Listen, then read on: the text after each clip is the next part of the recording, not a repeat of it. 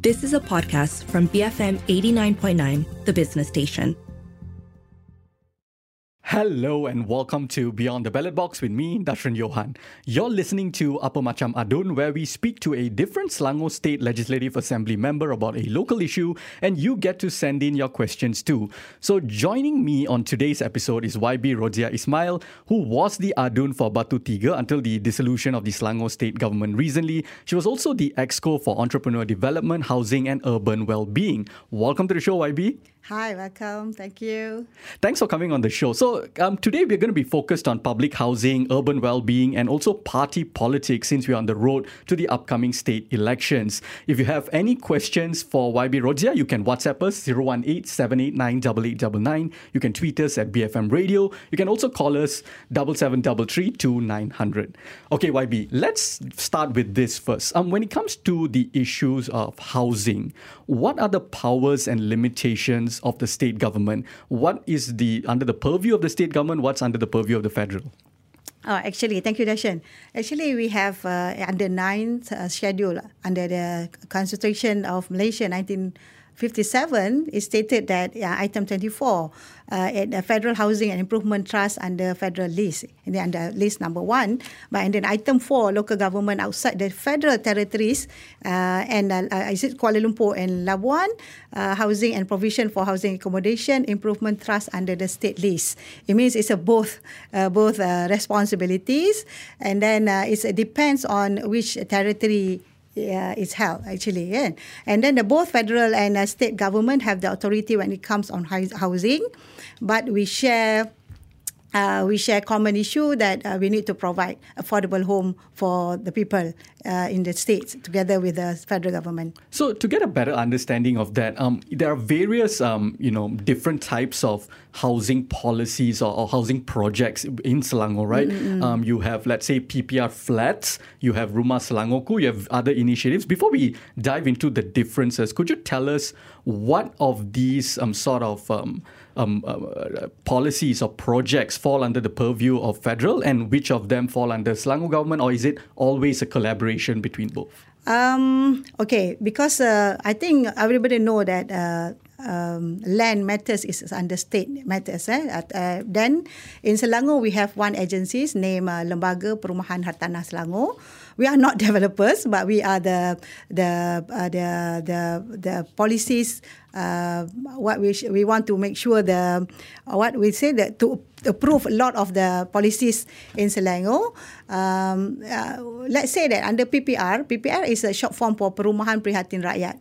It is the land belongs to Kerajaan Selangor, but the projects is under PPR, the federal government. So the federal government give us allocation to build PPR housing, maybe 1,000 units or 500 units, but the land matters belongs to state government. But in Selangor, we have together. Sometimes the land belong to federal government and the project is under federal government. But we as a caretakers, okay. So under Selangor we have 6 PPR, and then together with that we have another policies.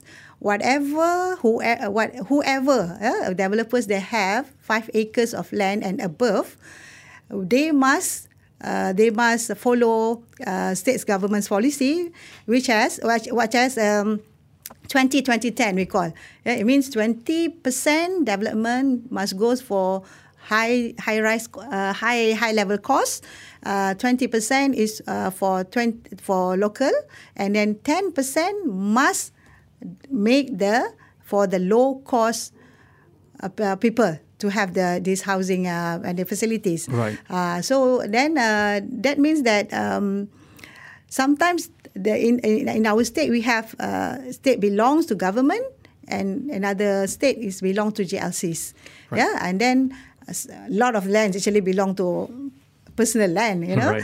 from developers. And then, so how we work together for the people, always perumahan rakyat is under under federal government, but Kerajaan Selangor always together with them to make sure whatever policies in federal, we impose it in state actually. Yeah. Right. Yeah. So, can you tell me the difference between PPR flats and Rumah Selangorku, the initiative? Because I think the public, sometimes when they talk about affordable housing, they sometimes just lump everything into one category. So, can you tell me the difference? Okay, in Selangor, PPR is belong to government. Okay, sometimes we call it council home. Yeah, council home. It means we give rental as below as 250 ringgit per month. Okay, but Rumah Selangorku actually rumah that or house that people can buy. People can buy, but now we open for people can rent. Yeah, then actually it's belong to the buyers. Belong to buyers. But the policy, the scheme we call Rumah Selangorku because the scheme cannot be above 250,000 ringgit. And they have 4 types of scheme component. Types A, 42,000. Type B, they have, type A, 600 square foot. And then type B, we have 650. It costs about 80,000 ringgit. And then goes to type C, 180. Goes to type D, 200,000. And then for sure, type E is 250,000. So that is the difference between PPR and Rumah Selangorku, RSKU in the short term. We mentioned it RSKU. Right. So PPR is public housing, whereas Rumah Selangorku is the Selangor government's initiative, their collaboration with the sort of private. It's a private to control the price. To control the price. Okay. So the thing is, we are faced with a sort of, I don't want to call it a crisis necessarily, but a huge housing problem, whether in Malaysia or the global level, where the prices of housing is becoming increasingly unaffordable. It doesn't match up with the wages and so on and so forth. So there is a lot of demand for Rumah Selangorku because that seems to be what people can afford, for example. But there's a lot of demand, but there's not enough units. At least that is one of the criticism. How does the government plan to address the significant gap between the demand for Rumah Selangorku units and the limited supply available? Yeah, sure. In Selangor, not only the demand, actually the price of the land actually is very, very expensive. So we need to see both elements, the price of the land and then the demand from the rakyat.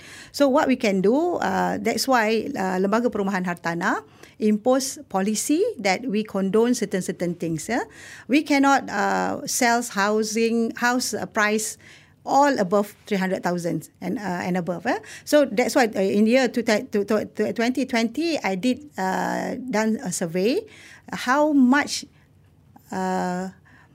What is the price that people can afford to buy? So including the single, the new couples or the families. So it's quite interesting that we found out that we thought that only families want to buy a house, but actually the single nowadays can afford to buy, but the price cannot be that high. Yeah, so that's why now we the gap to make sure we reduce the gap. The Selangor State has undertaken and embarked new policy that we call RSKU 3.0. Yeah, why? Because we want to make sure. We improvise. Not only we sell 3 unit of rooms minimum, that now we give 1 unit of room.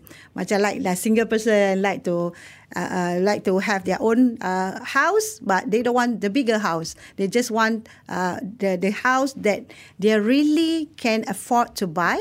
Plus, actually, what necessary to buy 3 bedroom? Why? Because they only need 1 bedroom. So it's sort of like a studio. A studio, you know. Right. But studio before this, to studio high price is only 450,000 and above. It's quite expensive.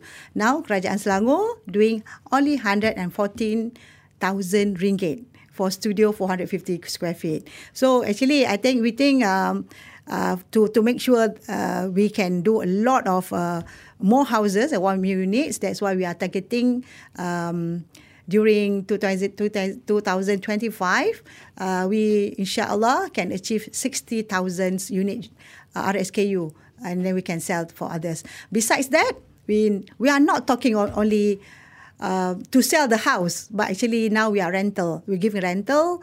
We have PPR as below as 250 ringgit. Now we have affordable rental scheme, and then we have rent to own, and then we have a house that we can sell. Right. So the ecosystem actually already complete. Right. Right. So, you mentioned earlier that Rumah Selangor Ku, that is basically it's a form of government intervention to control the housing prices. I mean, it's a good initiative, but we got a WhatsApp on that note from Anthony, right? So Anthony says, as a middle-class professional without family wealth, I can only afford Rumah Selangor Ku. But every time I try to buy, the units, especially in good locations, always run out. Why can't the Selangor government intervene even more and mandate private developers to increase the quota even more of Rumah Selangor Ku? That's a very interesting question from Anthony. Actually, we can 100% impose if the lands belong to government. Yeah, but if the lands belong to developers and private sectors, we cannot impose 100%. You must do, because we don't want to suppress the economy or suppress the rights of the developers. That's why now we have Rumah Idaman. Rumah Idaman, actually the land belongs to government. Everything 100% is under government control. So I'm sure we control it that the price cannot be above 250,000. How you going to get this house? You just go to Lembaga Perumahan website. You can see which area that you like, and then surprisingly, nowadays we open, I think not even one day, sold out. Exactly. So it means that people looking forward, and not even that. Sometimes they just, I think a lot of developers now love to use Lembaga Perumahan (LPHS) and Selangor Ku as their brand, But actually, they are not allowed to do that, because only control developments, only we can allow them to use Selangor Motor and Selangor Lembaga Perumahan. So that's the problem now. Our land is quite saturated, and then especially the area that TOD, they have TOD, the transportation is good. The land is actually in the middle of the Klang Valley, but we don't have enough land anymore. Then that's why now suburb area like Kuala Selangor, we have Kuala Langat. So we now actually looking forward to do this RSKU 3.0 more and more, inshallah. And then don't ever we mislook that actually we are not doing only strata. We have landed RSKU, landed properties. Then now they are looking for that. But actually, if you need that type of housing, you can only see it. I think in the northern part of Selangor, Kuala Selangor, Hulu Selangor. That's area more, but in the Klang level you have the high-rise scheme, right. Scheme. Okay. All right, let's go for a very quick break. On the show with me today is YB Rozia Ismail. She's from PKR, who was the most recent ADUN for Batu Tiga. We'll continue this discussion after the break. You're listening to Apa Macam ADUN on Beyond the Ballot Box, BFM 89.9. Welcome back to Beyond the Ballot Box. You're listening to Apa Macam ADUN. In the studio with me today is YB Rozia Ismail from PKR, who was the most recent ADUN for Batu Tiga, as well as the Exco for Entrepreneur Development, Housing and Urban Wellbeing. If you'd like to send in some questions for YB Rozia, you can WhatsApp us 018-789-8899. You can also tweet us at BFM Radio. You can also call us 7733-2900. So, YB, we've got a question about location. The question from Jason is, why isn't Klang included in Rumah Selangor Ku? Which areas are and aren't? So I guess the bigger question to that is, how do you all decide where to target Rumah Selangor Ku? Okay, actually, where to target the Rumah Selangorku, actually we did doing all these Rumah Selangorku elsewhere, kat mana pun. We have in Kelang, we have in Shah Alam, we have recently we did pecah tanah in 3 projects in Shah Alam and Kelang. So actually we did not determine where, but actually the policies that stated every 5 acres and above land belongs to any developers. They must include Rumah Selangorku. So and then for sure government's land, JLCs, they need to do Rumah Selangorku. But actually we did not say, oh, this area only have, but we different plot ratio, different area, different councillors, we impose different ataupun additional policies to make sure sometimes location that they put into they want to do actually is outskirts. Nowadays no more. We impose even in the TOD in the prime land, we impose this 2010 policy. Right. Yeah, right. So now let's switch gears a little bit and talk about PPR flats. What initiatives does the Selangor government have specifically to help those who are living in PPR flats so that their lives, their living conditions are more dignified and their lives are more dignified as well? I like that question, So because always when we talk about PPR, we try to think that, wow, this is very abandoned, very slum area, right. But in Selangor, I think during my time as Exco Kebajikan 2010, we discussed with lembaga perumahan. We established one anak syarikat, government agencies named Perbadanan Hartanah Selangor.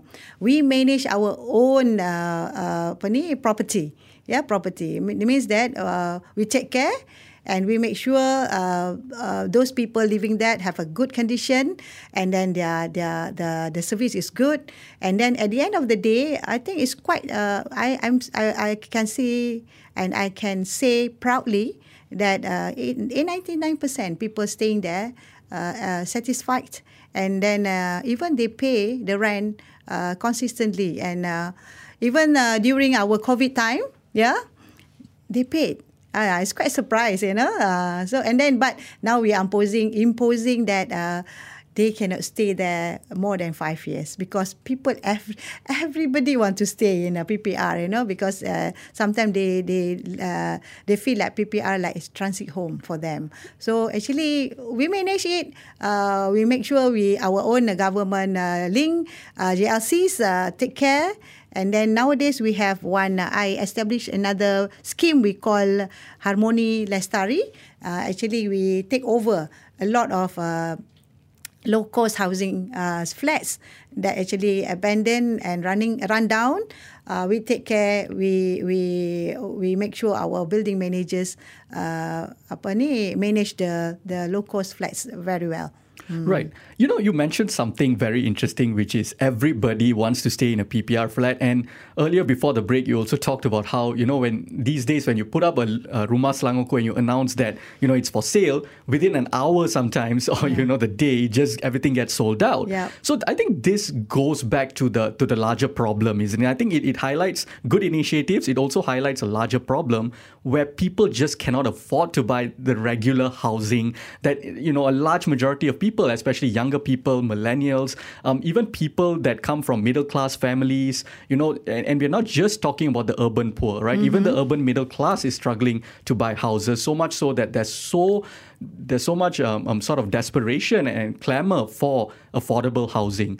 What can be done to deal with this larger issue where housing is just not primarily at all, it's not affordable for middle class people and below, and even initiatives like Rumah Selangorku, we have PPR flats and all, it's just not enough because the demand and supply doesn't match up. That's why we control. We give a very strict criteria, for those that eligible to get this affordable home. Let's say that for Rumah Selangorku, certain types, the income group or the household income cannot be more than 10,000.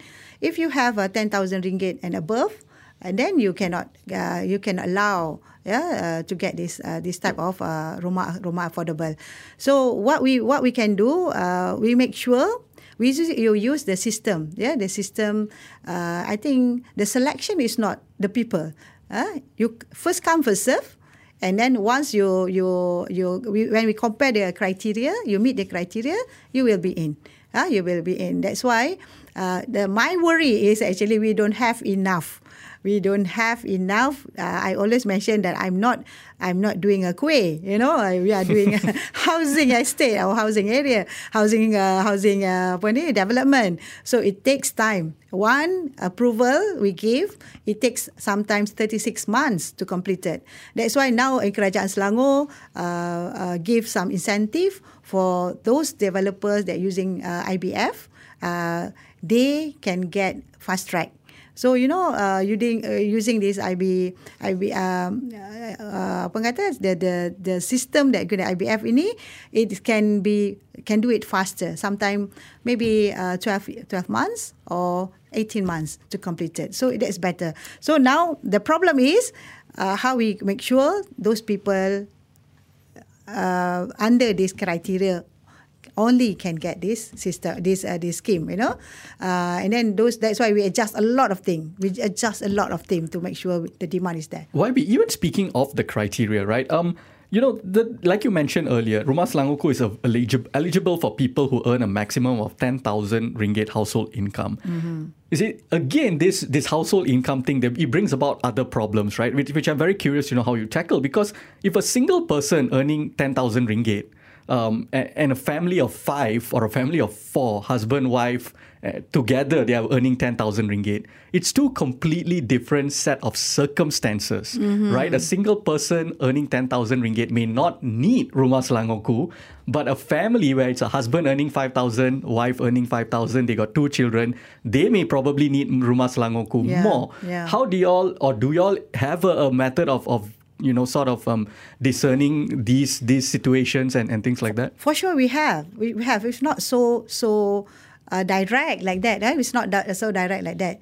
That's why if we can, if they feel that they should get this house, then they want to apply again or buat rayuan, then they can go to the board of rayuan.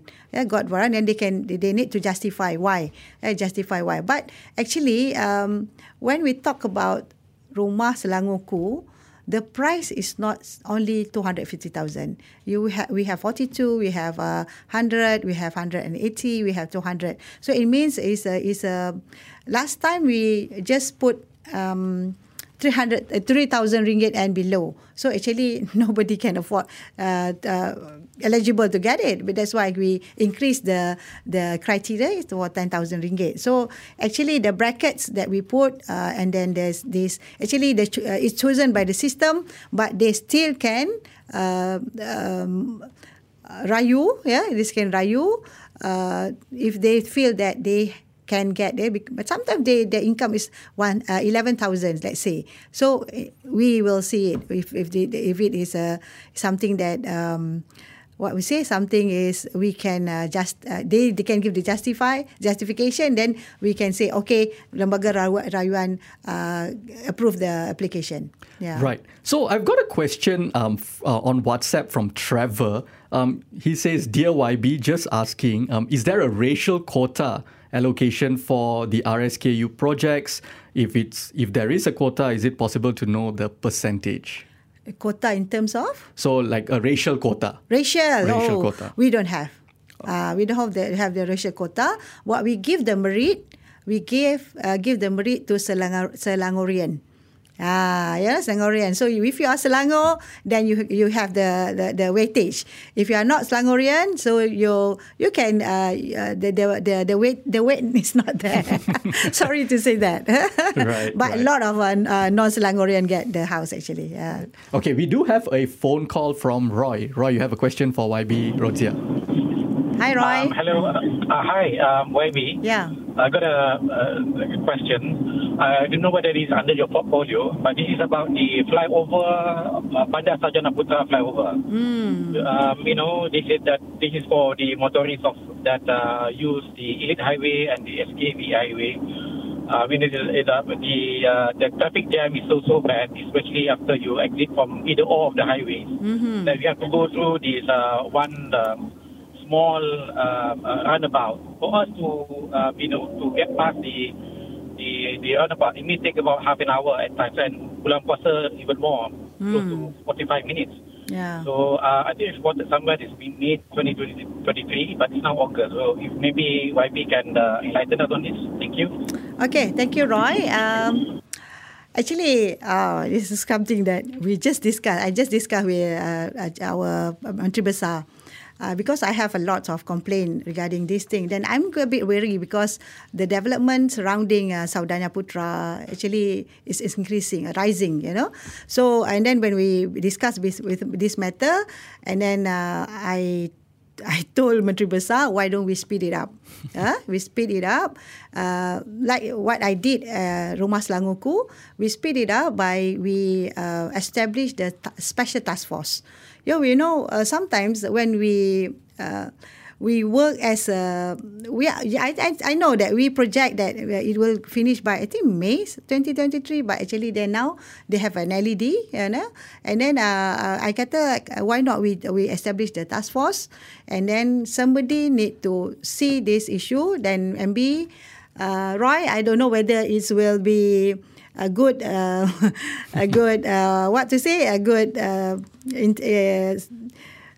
story for you that inshallah Menteri Besar give her his mandate, that he told me that inshallah he try his best to make sure at the end of this year the project will finish. So let us together see whether it can do or not. But inshallah, I think every time we meet up, Datuk Menteri Besar always mention about this, and he is not happy because it's the highway is the flyover actually is not done yet. Okay. So speaking of development and unhappiness, or maybe happiness after yesterday, so the Selangor government announced that they have cancelled the controversial PJD Link project. I think this is great news, welcomed by the folks of Petaling Jaya. But again, there's been some criticisms again, right? Because it's always ifs and buts. If the developer can fulfill conditions set by the state and appease the people, we can continue ahead with that. But that's the quote by the Selangor MB Amiruddin Shari. My question is, why can't the Selangor government, led by Pakatan Harapan, give a firm commitment to reject the very concept of elevated highways, especially in the PJ area, and focus instead on developing and improving public transportation, walkable, well-connected cities, so on and so forth? I think we did affirm it. Yeah, we did affirm it. That's why we are a bit worried now. A lot of development. In fact, I'm an MP of Ampang. I can see a lot of development coming in. Or I think throughout 30 years ago, still ongoing, still ongoing. But I think I like your question, your ideas. Actually, not only to improve the public transport. We need to think, like me, I am a housing exco. Why people so easily buy a car, but it's so difficult to get a house? This is something fundamental questions that we need to see as a big picture. Yeah, if we want people to use our public transport, then maybe we need to see together with how easy people get after buying a car, and then maybe we need to, as in Parliament, we need to debate about this issue. Okay, so how are we going to satisfy both parties is actually the challenges that we face now as a Selangor state government. Absolutely. Yeah. All right, we are going to go for another quick break. On the show with me today is YB Rodzia Ismail from PKR, was the most recent ADUN for Batu Tiga. After the break, we discuss party politics. Keep it here on Beyond the Ballot Box, BFM 89.9. Welcome back to Beyond the Ballot Box. You're listening to Apa Macam ADUN. In the studio with me today is YB Rodia Ismail from PKR, who was the most recent ADUN for Batu Tiga, and EXCO for Entrepreneur Development, Housing and Urban Wellbeing. In the final segment of the show, we're going to be talking about party politics. So if you'd like to send in some questions for YB Rodia, you can WhatsApp us 018-789-8899. You can tweet us at BFM Radio. You can also call us 77332900. All right, YB, party politics time, since the elections is very close. You've been an ADUN of Batu Tiga since 2008. Very little complaints from what I've observed. A lot of people like you. Why were you dropped from the upcoming elections? Why are you not contesting? I'm not dropped. Yeah, Okay. actually, the most suitable. Actually, I'm graduated from being an ADUN.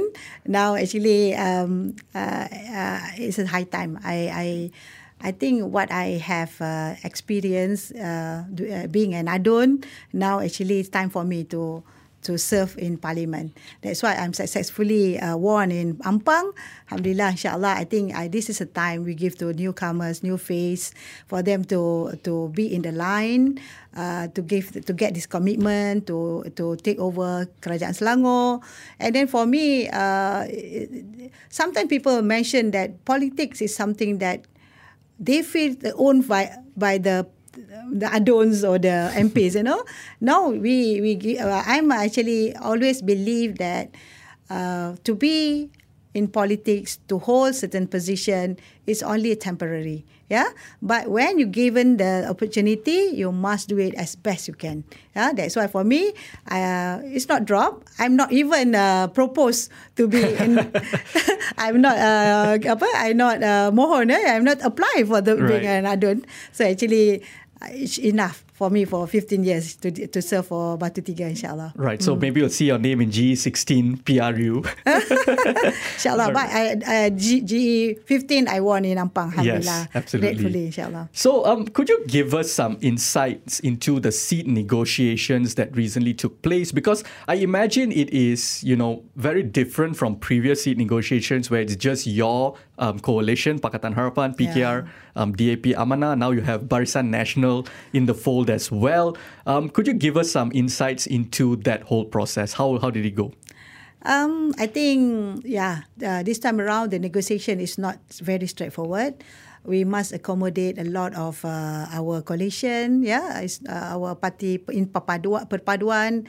I think we need to give some respects to our coalition, our friends, especially with UMNO, Barisan Nasional, because they are very significant to be in Selangor. It's not that easy.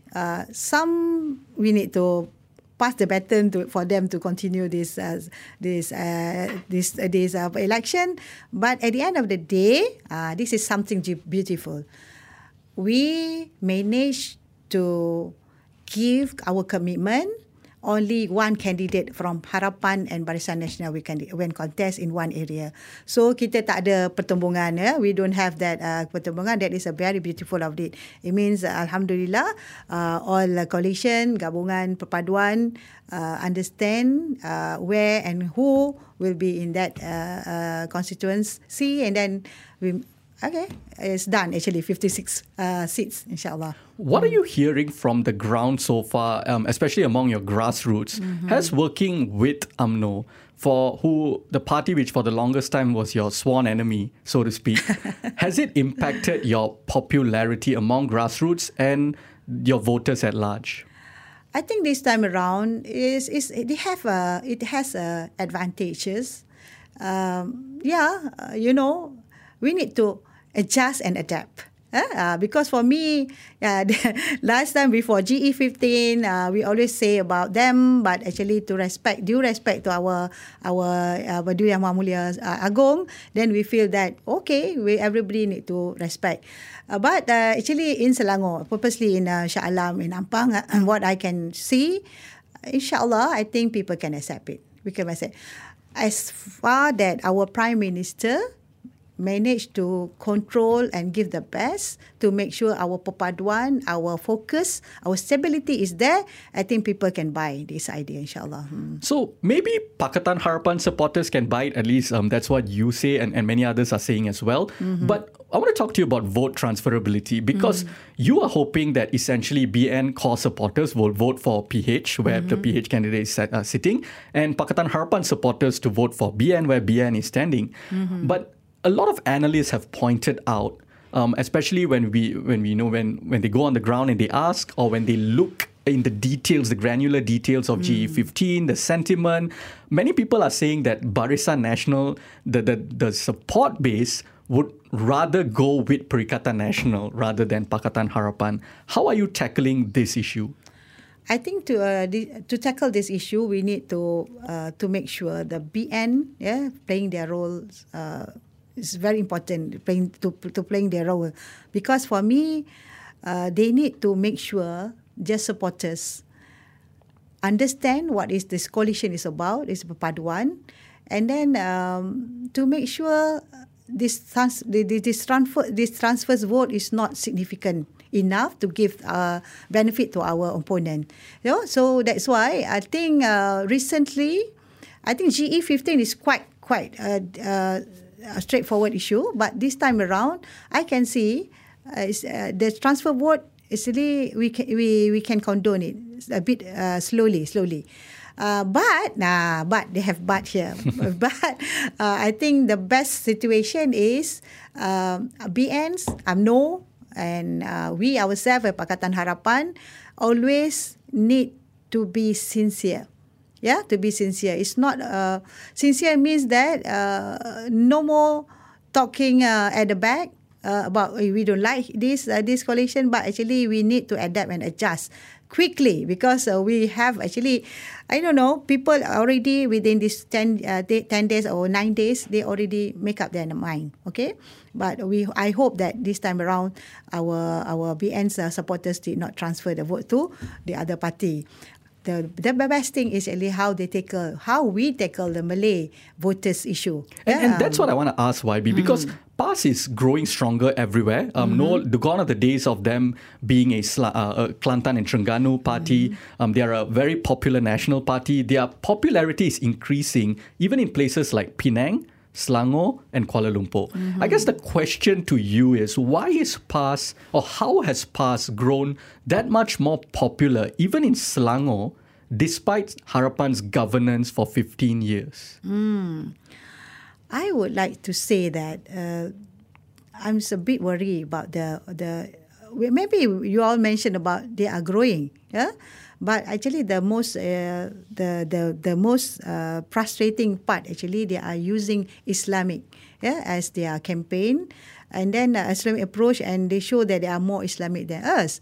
Actually, this is not about to show who is the most Islamic than what. This is issue that how we going to govern, how we going to govern this country. So this is the most important things we need to promote. But for me, what we can do, I think Selangor, even though we can see, this is something that we need to tackle the fundamental issue for Muslim, Malay, how they understand about Malay, how they understand about Muslim ataupun Islam is all about. For me, Islam is something that very beautiful. Very beautiful. We promote justice, we promote harmony, we promote compassion. So then this 3R issue they playing around actually is very damaging, very damaging. I'm as a person itself, I'm very upset about this matter. But actually, what I should say that our government, the recent government, maybe we need to strengthening the perpaduan, the respectful programs and activities. So what I can say as a Muslim, the things that they bring, what PAS bring, actually is not 100% what Islam is mentioned about. On that note, right, some have criticized Pakatan Harapan because I think very few will argue with what you're saying right now. But some have criticized Pakatan Harapan for ever since coming into power, pandering to, when it comes to certain social issues, human rights issues, pandering to the conservative crowd, trying to, as you said, they are trying to show that they are more Islam than y'all. Some might argue that Pakatan Harapan have started to play the same game, trying to outpass PAS at their own game, at the expense, and all of this is done at the expense of Pakatan Harapan's own core supporters who have followed, who believe Pakatan to be a very progressive, whether socially or economically a progressive sort of bloc. How would you respond to this, that Pakatan has pandered to the conservatives? I think Pakatan Harapan has panded. It's not really. It's not really. What we're trying to say that we now actually we are very understand what the people needs nowadays. We are not talking about ethnic issue anymore. Yeah. Let's say that like I'm an ADUN for 15 years. I managed to settle 6 square, 6 temple for Indian, even I am a Muslim. Then people can perceive that, we are giving Pakatan Harapan because we are giving justice for all. That is the most important thing. But sometimes politicians may be trapped under, they want to be populist. Yeah, populist. We are trendsetter by right. We cannot be following what the people, what the agenda of our opponent. Yeah, for me, I would love to say that like our PMX, he is giving a very very clear direction where we should go and then how we should govern this country. That's why I myself, always we want to promote the new politics. We want to promote new politics, new agenda. That's why even though a lot of my friends passed before this, but I think I choose keadilan to be for my platform in politics. All right. We've got a few minutes left, so I want to talk to you about the third force. Basically, a progressive bloc comprising MUDA and Parti Socialist Malaysia has been formed. MUDA was previously working together with y'all. Now they've decided to contest solo, and then they've formed a sort of progressive bloc, or at least doing seat negotiations with Parti Socialist Malaysia, PSM. Are there concerns that Pakatan Harapan might lose some of its support to this third force among disgruntled Harapan voters or fence-sitters who say that Harapan isn't progressive enough, isn't economically, for example, left-wing enough, or has strayed away from their principles over the past few years? I think maybe MUDA and PSM try to impose the democratic way how they perceive their platform in politics should be in this coming election. But actually, at the end of the day, I want to say that actually, at the end of the day, we want to govern a country or a state. Yeah, you need a coalition. Okay, but it's not because Harapan did not highlighted certain issue enough actually. Yeah. But we actually I'm not very defensive, but for sure we have something that we need to learn. Yeah, we need something that can manage using our existing platform. Okay, I think when they decided to pull themselves from Harapan, I think it's okay. It's okay because they have their rights. This is a democratic country, but at the end of the day, we don't know how they want to explain to the people that they have the idea, they have the very idealist idea, but at the end of the day, people want to see how they're going to make sure it's happen when you are giving the chance. Okay, but for me, it's very easy. Yeah. To be in Harapan and Perpaduan, we have more challenges to go. Okay? But at the end of the day, we have more suara. Yeah? More people voice we can hear, because now we have Melayu, Cina, India, Kadazan, Sabah, Sarawak, whoever. We put under our basket together, and then everybody. I'm always mention that democratic is not about majority. Democratic is about to hear minority too. Yeah. So at the end of the day, we cannot put aside anybody. InsyaAllah. So I'm sure I want to give some advice to Muda, because it's not because we want to bully them. No, we know such thing. But I think politics, the science and the arts of politics is slightly different when we talk about how we're going to give the best to the country. So it's not very straightforward. Or you think you have the idea and then you straight away people can buy. No, this time around people want to see who is the one can give the best to govern the country, because enough is enough. We lost 33 months, so I think this time around we put together to make sure we win Harapan and Perpaduan this time around, insyaAllah. And on that note, YB, thank you so much for joining me today. Okay, thank you very much. That was YB Rozia Ismail from PKR, who was one of the most recent ADUN for Batu Tiga, and she's also the former Exco for Entrepreneur Development, Housing and Urban Wellbeing. If you missed any part of our conversation, you can also check us out on podcasts. We're available on the BFM app, bfm.my, or pretty much wherever you get your podcasts from. I'm Darshan Johan, and this has been Beyond the Ballot Box, BFM 89.9. You have been listening to a podcast from BFM 89.9, the business station. For more stories of the same kind, download the BFM app.